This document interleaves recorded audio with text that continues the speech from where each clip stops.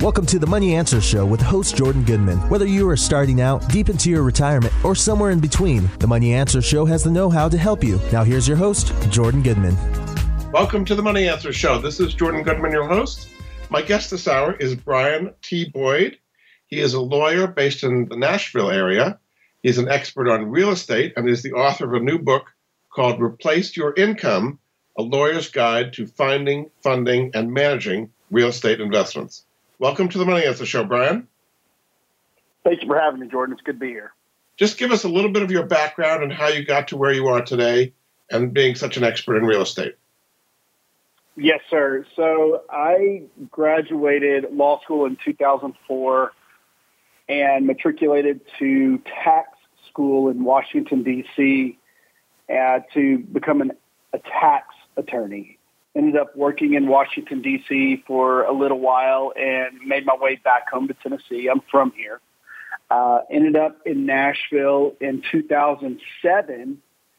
And I don't know if you recall, but 2008 was the year the world fell apart for transactional anything, let alone tax attorneys. So I found myself without a job and found myself, working on my own because nobody was hiring transactional tax attorneys in the worst economic meltdown in a generation. Eventually found a few clients that were construction development, contractors, engineers, and they were buying real estate after everything had fallen apart in 2008, 9, and 10. They were just buying anything they could get their hands on. Today, one of those clients is one of the top 4 developers in downtown Nashville, and he's doing tremendous. But he was buying during an economic meltdown. So over the years, I had been encouraging my wife, hey, let's get into real estate. Let's buy something. Let's get some passive income coming in.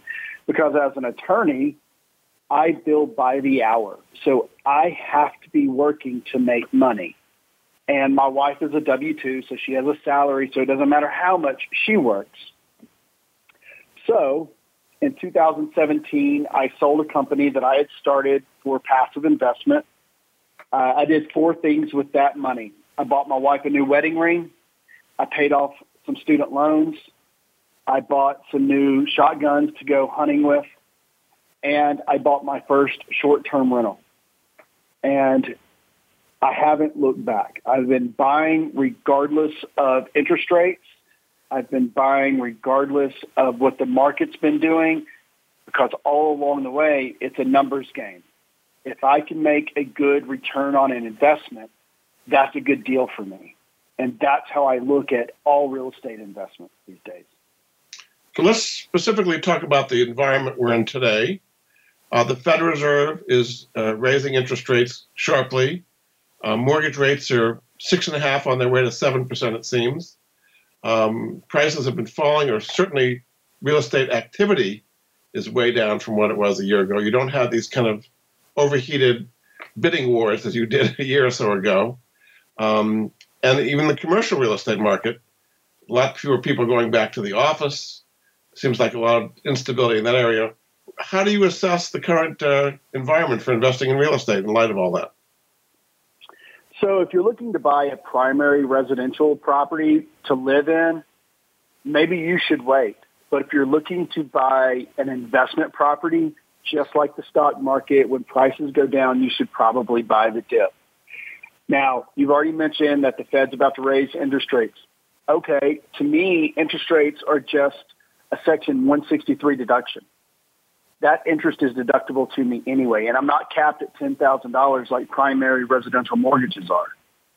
So if it's just a cost of doing business for me and I'm still making my profit, that's money I'm not working for. So at the end of the day, if you look at an investment purely through an economic lens, what you're seeing is, yeah, it might cost more money to borrow the bank's money, but it's all going to work out through deduction. So I might create a bigger loss for myself from a tax standpoint at the end of the first 1 or 2 years, but when interest rates go back down, and they surely will, I'll refinance out of that and get that lower interest rate and increase my profit margin. Okay, so as far as, I assume you like to invest in income-producing real estate. You're not there to kind of speculate, build, fix, and flip, and assuming prices are going up. Is that correct? No, sir. I am not a fix and flipper. I'm a long-term hold investor. So when I purchase, I'm looking at an asset from a 1, 3, 5, 7, and 10-year perspective, because that's how long I want to hold a particular asset, especially as I use cost segregation studies to accelerate depreciation. I want to make sure I am using that asset's usable life for myself and generating the returns. I also encourage my clients to use these types of cost segregation studies and tax structures and strategies along the way as well. Was there anything in the Inflation Reduction Act that was recently passed? It did have some tax provisions in there that would affect the real estate market either positively or negatively. As it relates to that act, I wouldn't exactly call it an Inflation Reduction Act because I don't really think it reduces inflation. What I saw in there was an attempt to curtail some rising costs, but as it related to real estate, I think we're going to be fine. Our 1031 exchange was left alone, which is, if you know real estate, you understand that the like-kind exchange provision is very important to real estate investors. And if you're investing in insurance policies, the 1035 exchange is important as well. But the 1031 is left alone. The Section 179 depreciation schedules were maintained. Our cost segregation studies are still intact. So as real estate investors look at that act, we are fine. We have been left intact. Nothing in that act would give me pause about purchasing or even starting a new real estate investment. There was a threat. I mean, they threatened to go after the 1031 exchange. They didn't do it in the end, but there are people in Congress who don't like it, right? There are, and I'm glad you bring that up because when this president ran, he threatened to take out the 1031 exchange. He specifically was targeting these type of provisions. And what I would tell you, and I would tell anybody else, is if that happens, what's going to be the repercussion of that would be, well, we're just going to hold those assets that much longer. Yeah. And there are tax strategies, for example, the step-up in basis rule, when you pass assets on to your beneficiaries or your heirs, your children still get that step-up in basis. So you would just end up keeping assets a lot longer. And what I think the net effect of that is you don't have people taking those profits off the table. So those profits are going to stay out there, and it's not going to have the economic impact that I think the administration really wants it to have, because we're just going to sit here and wait. We're going to wait for the next administration or the next Congress to come in and then see if they really cater more to the investment crowd. Yeah. One thing that's clearly, I agree it was not the best name, but that's what they called it, the Inflation Reduction Act. One of the parts that was in there that did pass is increasing funding to the IRS to the tune of $80 billion or so and adding 87,000 IRS agents over time. Part of the aim for that is to cut down on abuses and people not paying their taxes. And real estate is one specific area where they think there's a lot of money being left on the table. And now you're going to have 87,000 new IRS agents to go after. Does that concern you at all? Well, it concerns me as a tax lawyer. When I try to call into the IRS, I'm left on hold for 4 hours. So if their goal is to go out and audit people, I think it's a misguided funding. But if their goal is to answer the phone finally so we can get things moving, that's great. But you and I both know that their goal is not to answer the phone. Their goal is to go after people making, up to $400,000. So they're looking at that certain tax bracket. And real estate is not where taxes aren't paid. I pay property taxes on every single property I have. I pay employee taxes, FICA, self-employment. We pay all of that. So real estate shouldn't be a targeted sector of this bill, but I think you're right. I think it actually is.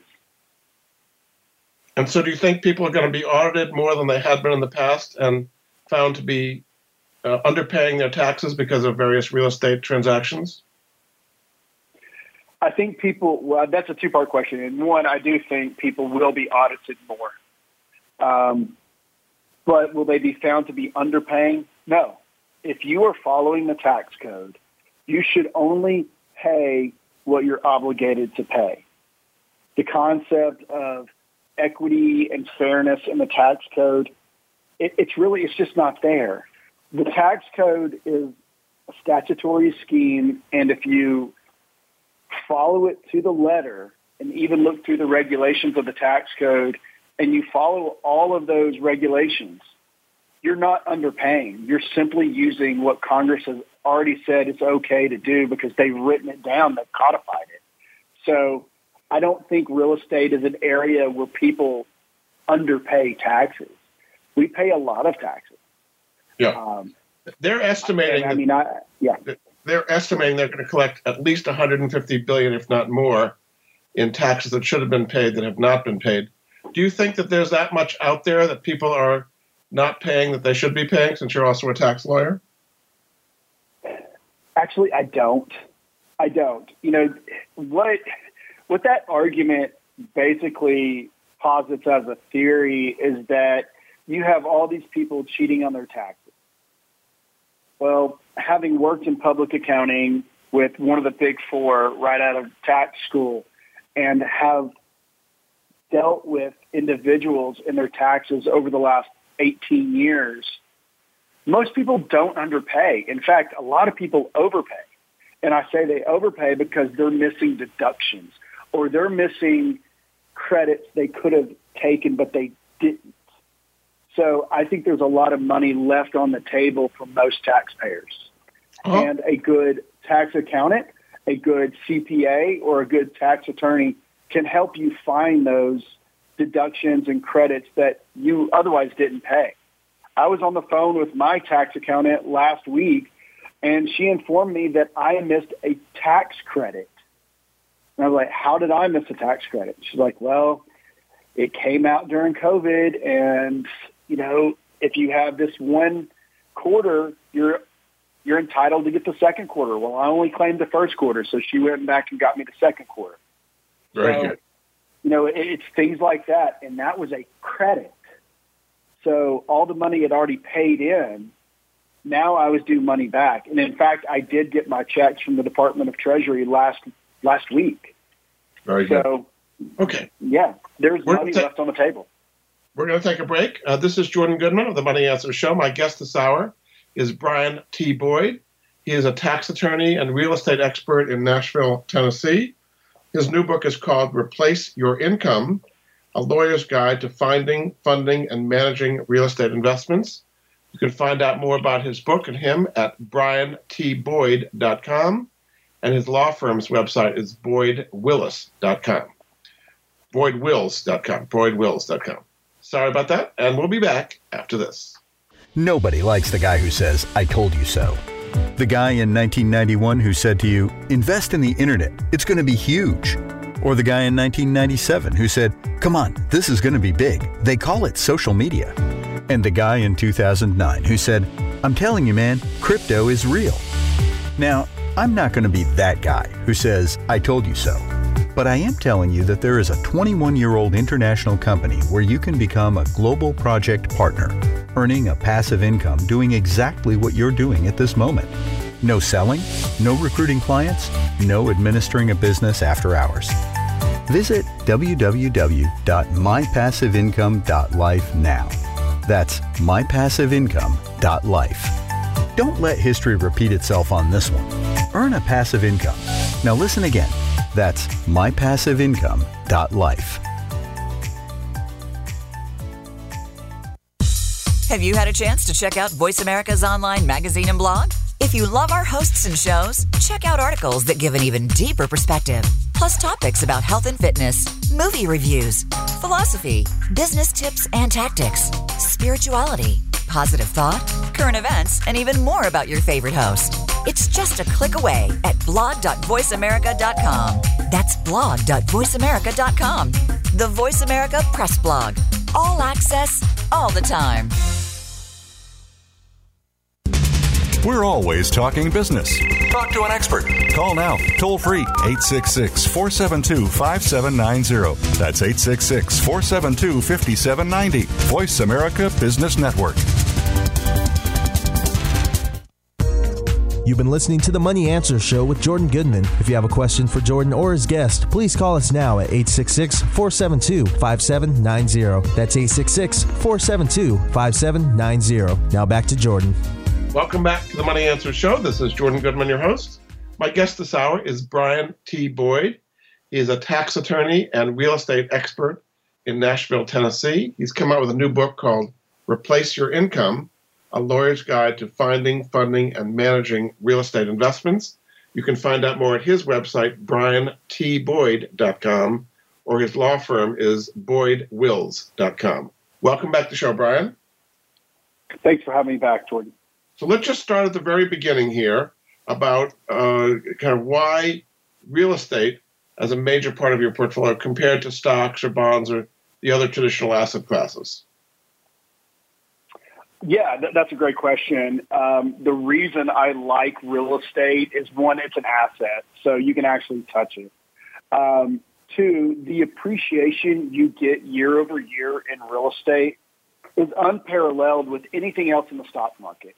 Now, don't get me wrong, you do have the run-up in cryptocurrencies that we've seen over the last few years, but you're also seeing them take a massive nosedive. But not every stock out there is a cryptocurrency. It's not a Google. It's not an Apple. It's not even a Facebook or an Alphabet. What real estate is it's an appreciating asset year over year that is kicking out tangible tax benefits to you while kicking out monthly profits to you. I can't think of another single investment vehicle that does what real estate does for you.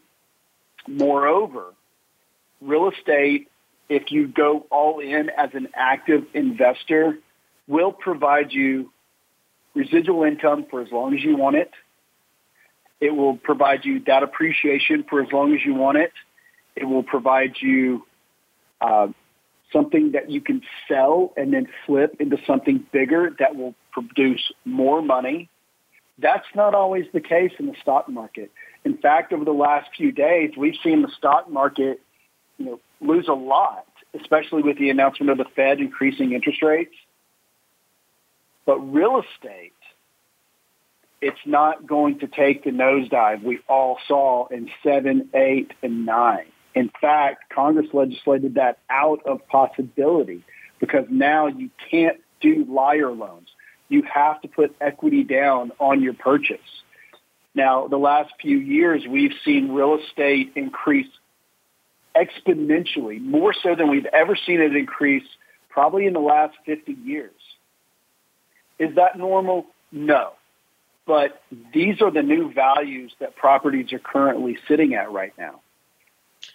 Even if they go up 5, go ahead. One of the things that changed during the pandemic, which had never happened before, was rent moratoriums and moratoriums against throwing out tenants, basically. That made a lot of landlords hurt pretty badly. Is that something you think people will have to worry about? What if we have another pandemic and we go through that again? So I'm glad you brought that up because that was ultimately found to be unconstitutional. And it made its way up to the Sixth Circuit Court of Appeals, which said this is unconstitutional. And I believe it found its way to the Supreme Court, which said this is unconstitutional. You can't do that. You can't tell people that, you don't have to pay rent when landlords are paying for the assets, they're maintaining those assets, and they're paying the banks, you're basically destroying an entire industry. The Supreme Court of the United States said, no, you can't do that. So you're saying the next time that would happen, the next time, say there's another pandemic in a similar situation, they would not allow rent moratoriums and foreclosure and eviction moratoriums. That would not happen again. I don't believe it would. I think that's been settled. That's settled case law now, and it made its way through the district courts, the courts of appeal, all the way up to the Supreme Court. Okay. One of the areas you talk about in your book is short-term rentals. Instead of doing it, month by month, you're doing it day by day through VRBO and Airbnb. What are the pros and cons of using your real estate for short-term rentals? Oh, that's a great question. A lot of people love short-term rentals because it accelerates cash flow.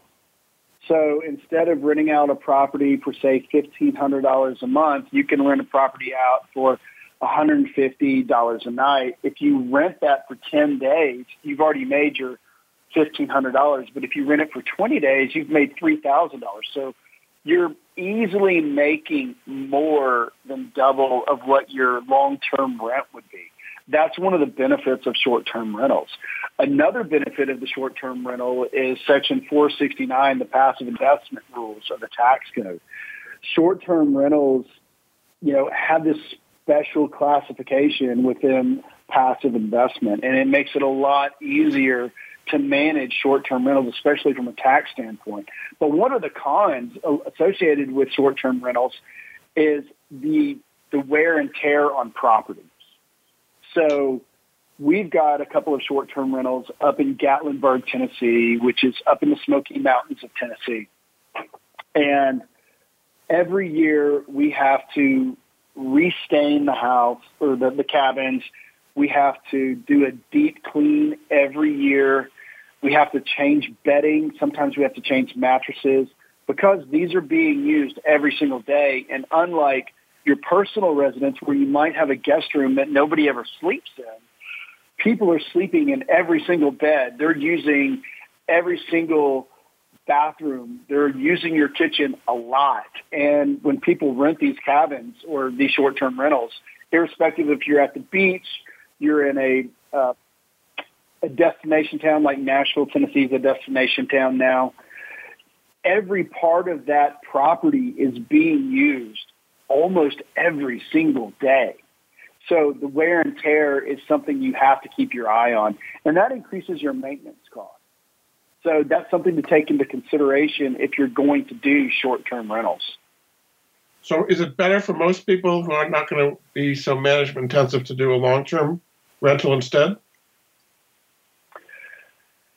It really depends on what your goal in real estate investing is. I have a lot of long-term rentals, but I've got 3 short-term rentals. And those 3 short-term rentals, some months they rival the rest of my portfolio in what the portfolio makes as a whole. So let's say the average property rents for $1,000 a month. Okay, but the average short-term rental might rent for $5,000, $6,000 a month.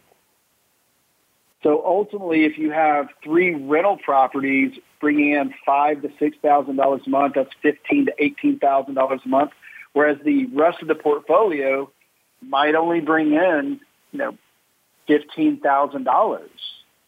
So that's one of the trade-offs with short-term versus long-term rentals is that, yes, you're going to accelerate your cash flow, and you're going to make more money. As for long-term rentals, what I would tell people is slow and steady is going to win the race, and that's going to result in less wear and tear in your house because long-term renters typically stay for a long time. They stay at least a year. Sometimes, and studies have shown, they'll stay up to 5 years renting one property. Well, that's somebody that has taken an ownership in your property. They're treating it as their property.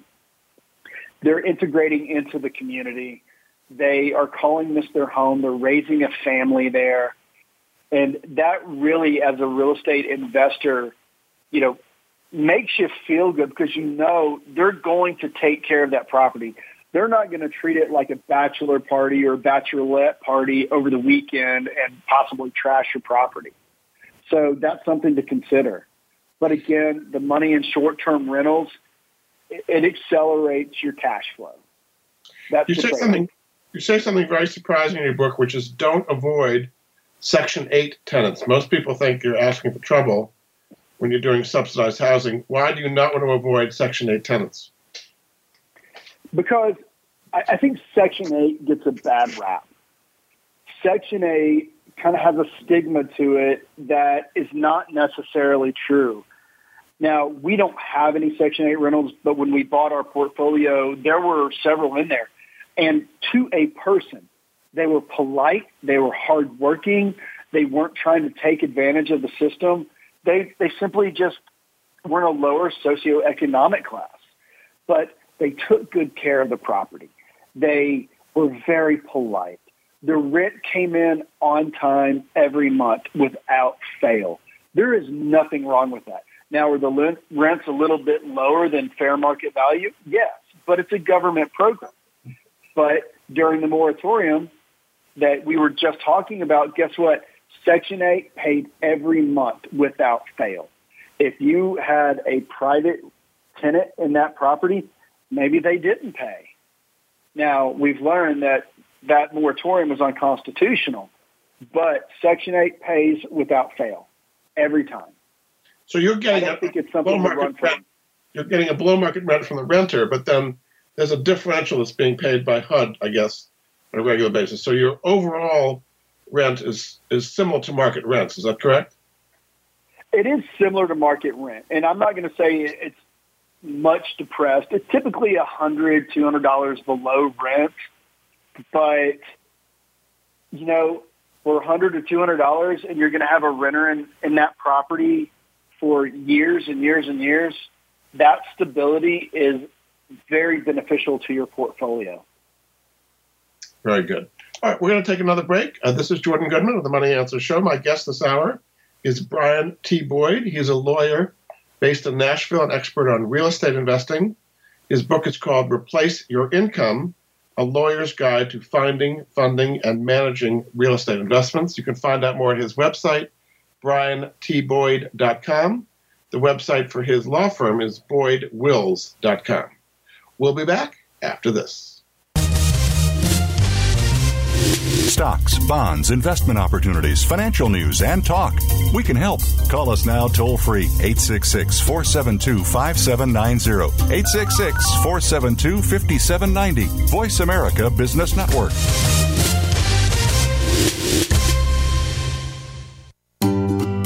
Do you or someone you love have a life insurance policy that's no longer needed or not affordable?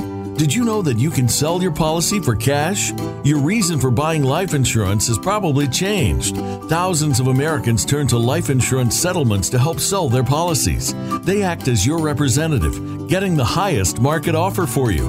You've got nothing to lose by simply inquiring. If you're over 64 with $100,000 or more of life insurance, you may already qualify. Call 877-485-6681 to get your free non-binding appraisal or visit fundinglife.com. Life Insurance Settlements. Discover the true value of your life insurance. 877-485-6681. Jordan Goodman is an affiliate. He recognizes quality solutions, forming relationships to help improve the lives of his listeners. Tune in to the Voice America Variety channel on the Voice America Talk Radio Network. Voice America Variety broadcasts a diverse array of topics, reaching a global community. Our experts come from all walks of life, and the topics they discuss are everything from current events, arts and entertainment, leadership, parenting, relationships, self-improvement, career advice, and a variety of other topics. Check us out today. You're sure to find something of interest. Voice America Variety. Talk on today's hot topics. You've been listening to The Money Answer Show with Jordan Goodman. If you have a question for Jordan or his guest, please call us now at 866-472-5790. That's 866-472-5790. Now back to Jordan. Welcome back to the Money Answers Show. This is Jordan Goodman, your host. My guest this hour is Brian T. Boyd. He is a lawyer based in the Nashville area, expert on real estate. His book is called Replace Your Income, and you can find out more at briantboyd.com. Welcome back to the show, Brian. Thanks for having me back, Jordan. So there are different ways to hold real estate, pros and cons. Let's just briefly go through the different ways you can do it. The first one is an LLC, limited liability company. What is the pro and con of owning real estate in an LLC? Well, the pro of holding real estate in an LLC is the flexibility, but you also get the corporate protections of an S Corp or a C Corp. I love LLCs for real estate. In fact, it is my go-to structure. The cons of LLCs is every time you purchase real estate in a separate state, you're going to have to register that entity in that state, which means you may subject yourself to that state's taxes. That being the case, it's something you need to talk to your accountant about. And why should you say Wyoming is a good place to found your LLC? Why is that? Absolutely. I love Wyoming for LLCs. Not only is Wyoming the first state to create LLCs, but they're on the cutting edge of LLC formation. In fact, last year they came out with a very new LLC that used blockchain technology for voting. Tennessee followed shortly thereafter, but Wyoming is a wonderful place to have an LLC. They also have it's called a charging document protection, which means if there's a judgment against you in one state, Wyoming makes it very difficult to obtain your assets if it's a Wyoming LLC. So there are different kinds of LLCs. There are single-member ones, multi-member ones, and series LLC. Well, which kind of LLC should you pick amongst those different kinds? Well, my wife and I, we have a multi-member, and that multi-member LLC owns several single-member LLCs because those LLCs are wholly owned by our multi-member LLC. So it gets into tax structures. But if you are just a single person or you don't have a partner, then you're going to be a single-member LLC. If you have partners, you'll be a multi-member LLC. And if you're getting into series LLCs, and I've had a lot of questions about these lately, I typically stay away from series LLCs only because the administrative cost to running a series LLC most time outstrips the value of that series LLCs. What I do see people using series LLCs for are development projects. So if you have a contractor and he's got a series LLC, but he's building multiple projects, he will have series 1, 2, 3, 4, and 5. And as he finishes those projects, he can sell series 1, 2, 3, 4 as they come along. As a real estate investor, I don't typically use these because I keep my real estate separated by different LLCs depending on the geographic location of that. There's not any particular reason I do that. I just like to separate my LLCs out by geography. So I've got an LLC for Chattanooga. I've got one for Knoxville. I've got one for West Tennessee. I've got one for Montana. So we have separate LLCs done that way. There is no point that I think you have too many properties in one LLC. I don't think that's really a concern that most people are ever going to come across. Yeah. Okay, the next one is an S corporation. What are the pros and cons of holding real estate in an S corp? An S corp, the cons would be you have to be an American citizen. You're limited on the number of shareholders. I believe it's 100 now. And it has to file an 1120-S, which is a corporate tax return with the Internal Revenue Service. But on the pro side, you get pass-through treatment, and you can limit your self-employment tax if you decide to pay yourself a salary. However, I don't typically recommend these for holding real estate. Okay, the next one is a trust. What are the pros and cons of holding real estate in a trust? I've had a lot of questions about trust lately, especially land trusts. Land trusts simply get the trust out of your name, but it doesn't necessarily provide you the protections you're wanting. If you're wanting protections by putting assets into a trust, it needs to be an irrevocable trust, which means you don't control it and you can't tell the trustee what to do with it, which means you've basically lost control of your real estate investments. I don't like trusts for real estate investments. And the last alternative is partnerships, and there are various kinds of partnerships, limited liability partnerships, limited partnerships, general partnerships. What is the pro and con of holding real estate in partnerships? Well, one of the pros of a partnership in real estate is it allows two companies to come together and do a joint venture. Now, the problem lies in that if you don't put a structure around it, like an LLC, you are going to have problems with liability protection. So partnerships are great to get a project off the ground, but once the project is off the ground, I like to sell that project into an LLC where both companies could be members of that LLC. So partnerships are great. They just don't provide the protections of an LLC because the LLC does, again, provide you the corporate protections of a corporation. You have a whole chapter in the book on finding properties.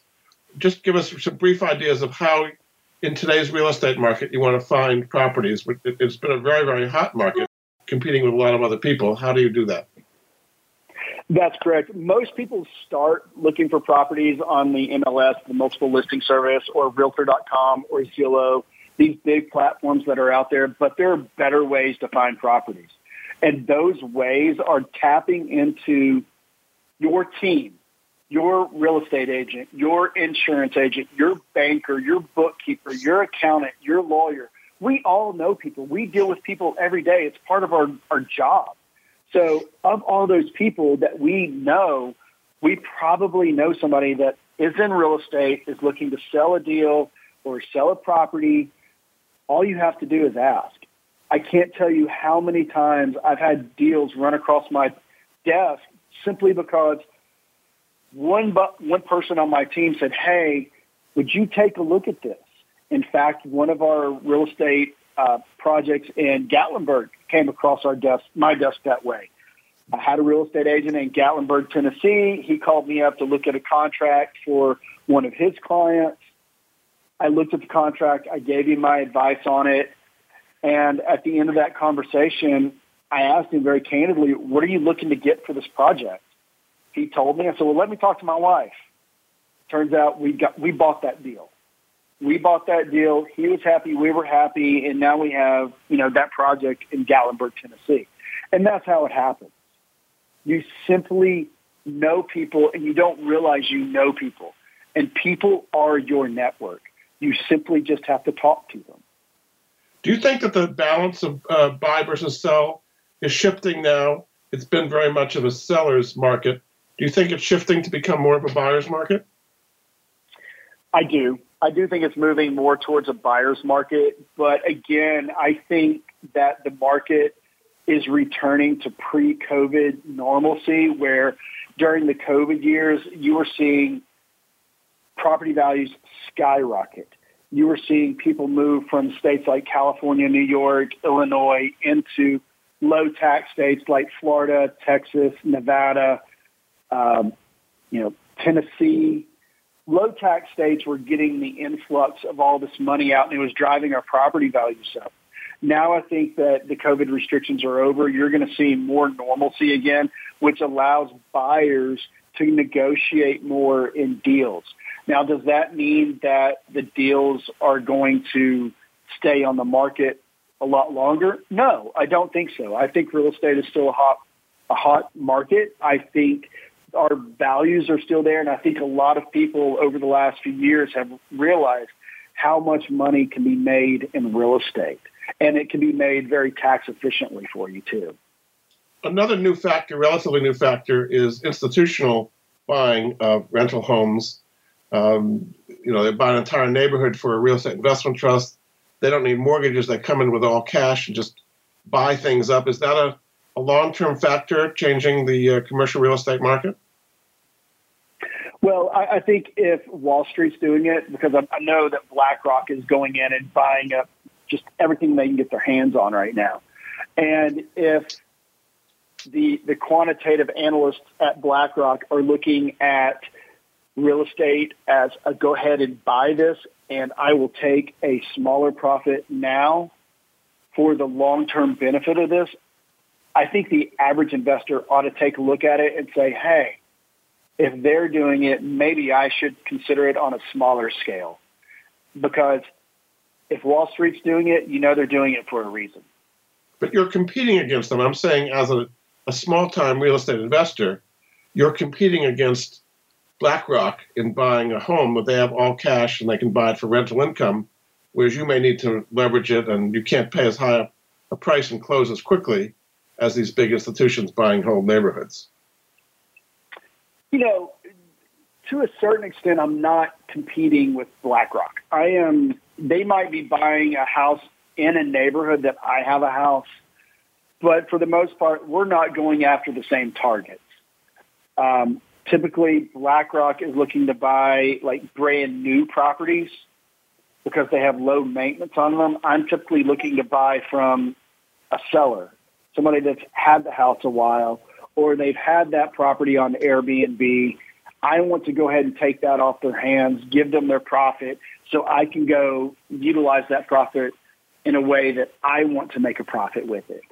So we're not necessarily going after the exact same demographics or targets. Yeah, very good. All right, we're going to take another break. This is Jordan Goodman of the Money Answer Show. My guest this hour is Brian T. Boyd. He's a real estate lawyer and tax lawyer in the Nashville, Tennessee area. His book is called Replace Your Income, A Lawyer's Guide to Finding, Funding, and Managing Real Estate Investments. You can find out more at his website, briantboyd.com, or the website for his firm is boydwills.com. We'll be back after this. From the boardroom to you, Voice America Business Network. Are you a homeowner tired of making monthly mortgage payments with little progress towards paying down your principal? Does paying off your home in 5 to 7 years without making larger or more frequent payments sound appealing? Paying off your home in full in 5 to 7 years is really possible thanks to Truth and Equity's Mortgage Equity Optimization System, a money management approach that puts your money to work for you 24/7. If you own a home with some equity, have a decent credit score, and verifiable income, you owe it to yourself to learn more about Truth and Equity's program. There's no need to replace your mortgage or refinance in many cases. The system works for new home purchases as well as current mortgages. Your home is your largest investment. Own it outright in 5 to 7 years. Call Truth and Equity 888-262-5540 or visit truthandequity.com 888-262-5540. Jordan Goodman is an affiliate. He recognizes quality solutions, forming relationships to help improve the lives of his listeners. You've been listening to The Money Answer Show with Jordan Goodman. If you have a question for Jordan or his guest, please call us now at 866-472-5790. That's 866-472-5790. Now back to Jordan. Welcome back to The Money Answer Show. This is Jordan Goodman, your host. My guest this hour is Brian T. Boyd, a real estate lawyer and tax expert in Nashville, Tennessee. His book is called Replace Your Income. You can find out more at his website, briantboyd.com. Welcome back to the show, Brian. Thanks for having me. So let's briefly talk about the tax advantages of doing real estate, the first one being depreciation. So explain how depreciation works and how that's such a big benefit. Absolutely. So real estate is broken into residential and commercial. Residential real estate is depreciable over 27 and a half years. So if you buy a property and it's worth $100,000. If you divide $100,000 by 27.5, that is the amount of depreciation you're going to take every year. However, there's a way to accelerate that depreciation through what are called cost segregation studies. A cost segregation study basically takes a house and breaks it apart into its individual components. It will break that house down to your appliances, your lighting, your wires, your doors, your windows, your roof, your walls, everything that makes that house. And each component of that house has a separate depreciation schedule. So you're looking at, 5, 7, and 15-year depreciation schedules, which means you can take the bulk of that property and push them into those schedules and take that depreciation up front instead of over the 27.5 years. That accelerated depreciation creates basically a tax deduction for you, and that tax deduction helps offset the income generated from that property. So it sounds like very complicated to track all that, right? It sounds very complicated to track all that. Yeah, and to an extent it is, and that's why I think everybody that gets involved in real estate should go talk to their accountant and their lawyer about it so they can understand. I try to lay it out in the book, in non-legal speak for people, but it can get complicated. Yeah. Another tax advantage is that, and we talked about it briefly, the Section 1031 exchange. This is where you sell one property and buy another for a like kind. What is the tax advantage of doing a Section 31 exchange? So a Section 1031 exchange is called a like-kind property exchange, and it allows you to buy a property, hold it for a number of years, and then sell that property, identify a new property within 45 days, and then close on that property with 180 days. During that time period, once you've closed on that property, that money never goes into your account. It stays with a neutral party. Once you have picked another property or two properties or three properties and you're able to buy that property or those properties, you can close on those properties and not pay capital gains. Not only will you not pay capital gains, but you won't experience depreciation recapture. So if you sell a property and you've depreciated that property, you have to recapture some of that depreciation in the sale. The Section 1031 exchange allows you to avoid that by deferring your gains later on. So that's why the 1031 is so vital to real estate investors. It allows investors to leverage up into more and more properties by using the profits generated from that original property. So we've talking mostly about buying real estate, but you have a chapter on when's the best time to sell. When is it the best time to sell a real estate property that you've had successfully for a long time? Well, I think it really is going to come down to your goal. I think you ought to sell a property when you have decided, I want to leverage into another property, or I want to get more properties, so you're wanting to scale, or you're ready just to take some profits off the table and get out of that particular property altogether. Now, if it was I looking at a particular property and I had a lot of equity in that property, I may not sell that property. Instead, what I might do instead would be to borrow the equity from that property to go leverage with that instead of selling it, because if I'm a long-term holder, I don't necessarily want to get rid of an income-producing asset. Yeah. You also have a chapter on managing the property. When should you manage it yourself, and when does it make sense to hire a property manager? I think if you have one property and it's local to you, you ought to manage that yourself. Because once you get a property manager involved, you kind of lose touch with what's the property doing, what kind of maintenance does it need. Instead, you're getting these monthly statements telling you what they've done, how much you owe them, what the rent was, things along those lines. And it just becomes a passive investor mindset, where I think if you're actually managing the property, you're getting a good feel of what it means to actually be a real estate investor. And having that connection with your tenants is really important to understand what they're going through, what they need, how they can help you maintain this property.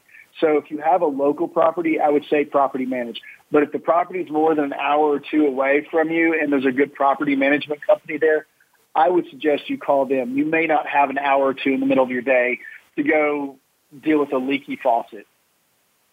So you think, in general, people should start with properties within an hour of where they are and then branch out to further away properties later? Is that the idea? I do. I actually think that's probably the better way to go. It allows you to get a feel for what property management really is. And then it would make you more comfortable knowing that you've got a property manager maybe an hour or 2 or 3 away, and you could then speak that talk. You have the same vernacular then as that property manager, so you're on equal footing knowing what needs to be done with a particular property. What are some of the biggest misconceptions that people have about investing in real estate? I think the biggest misconceptions people have about investing in real estate is that it's too highbrow, it's too sophisticated, and it's really not. Most real estate investments start with the inheritance of a property, or you bought your first house out of college and you're moving on to another house, and instead of selling the current house you have, you just borrow the equity from it, rent it out, and go buy your second house. And that's how most real estate starts. Or it also starts with house hacking. You buy a house, you rent out a room, or you rent out the basement to a tenant, and suddenly you're a landlord, and that's real estate investing. Real estate investing can be as simple or as complex as you want it to be. And I think a lot of people need to understand that there is something out there for every person's appetite. It can be very simple, from buying a cabin in Gatlinburg and putting it on an Airbnb program with a property manager out there and just getting a check every month, to doing syndication deals with apartments and you're a general partner and you're helping raise the funds. It is very diverse for everybody. There is something for everybody. There are houses everywhere. There are apartments everywhere. And I tell you, there is a need for housing in this country. There is a big need for it. You think we're going to be in shortage for housing for quite a while? I think we'll probably be in shortage for another 4 years at least. So the more we can do as investors to build housing, I think we're helping society as a whole. But, let's not forget that, this is an investment. You want some return on your investment too. And real estate does that for you. But at the same time, you're providing homes to people. And let's not lose sight of that. There is a very human element to real estate investing. You're dealing with people's lives sometimes. Now, you can be as far removed from that as you want to be, or you can be as, interconnected as you want to be. But again, there's something out there for everybody in real estate.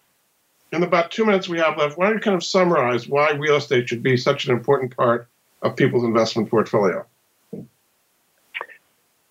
I think the appreciation and the utilization of equity within real estate is unsurpassed. I can't think of a stock that I can go borrow value from and still maintain that stock and go buy a different stock with it.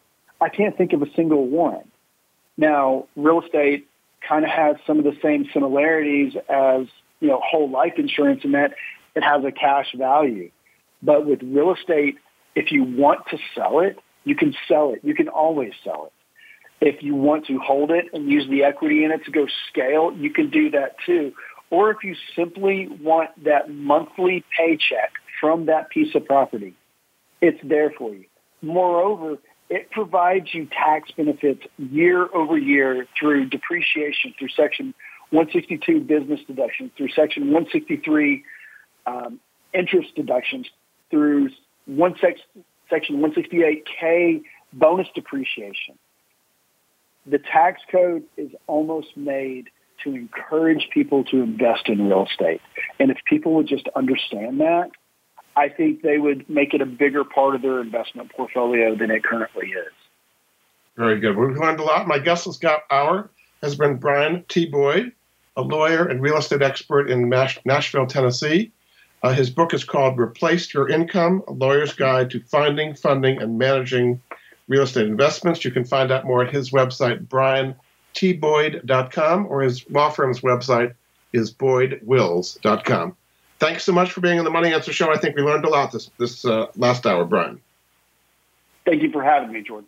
Thanks again, and we'll be back next week with another edition of the Money Answer Show. Goodbye for now. Thank you for joining Jordan Goodman and the Money Answer Show. If you have a question for Jordan, please visit his website at www.moneyanswers.com. And be sure to tune in every Monday at 12 p.m. Pacific Standard Time right here on Voice America Business. See you next week.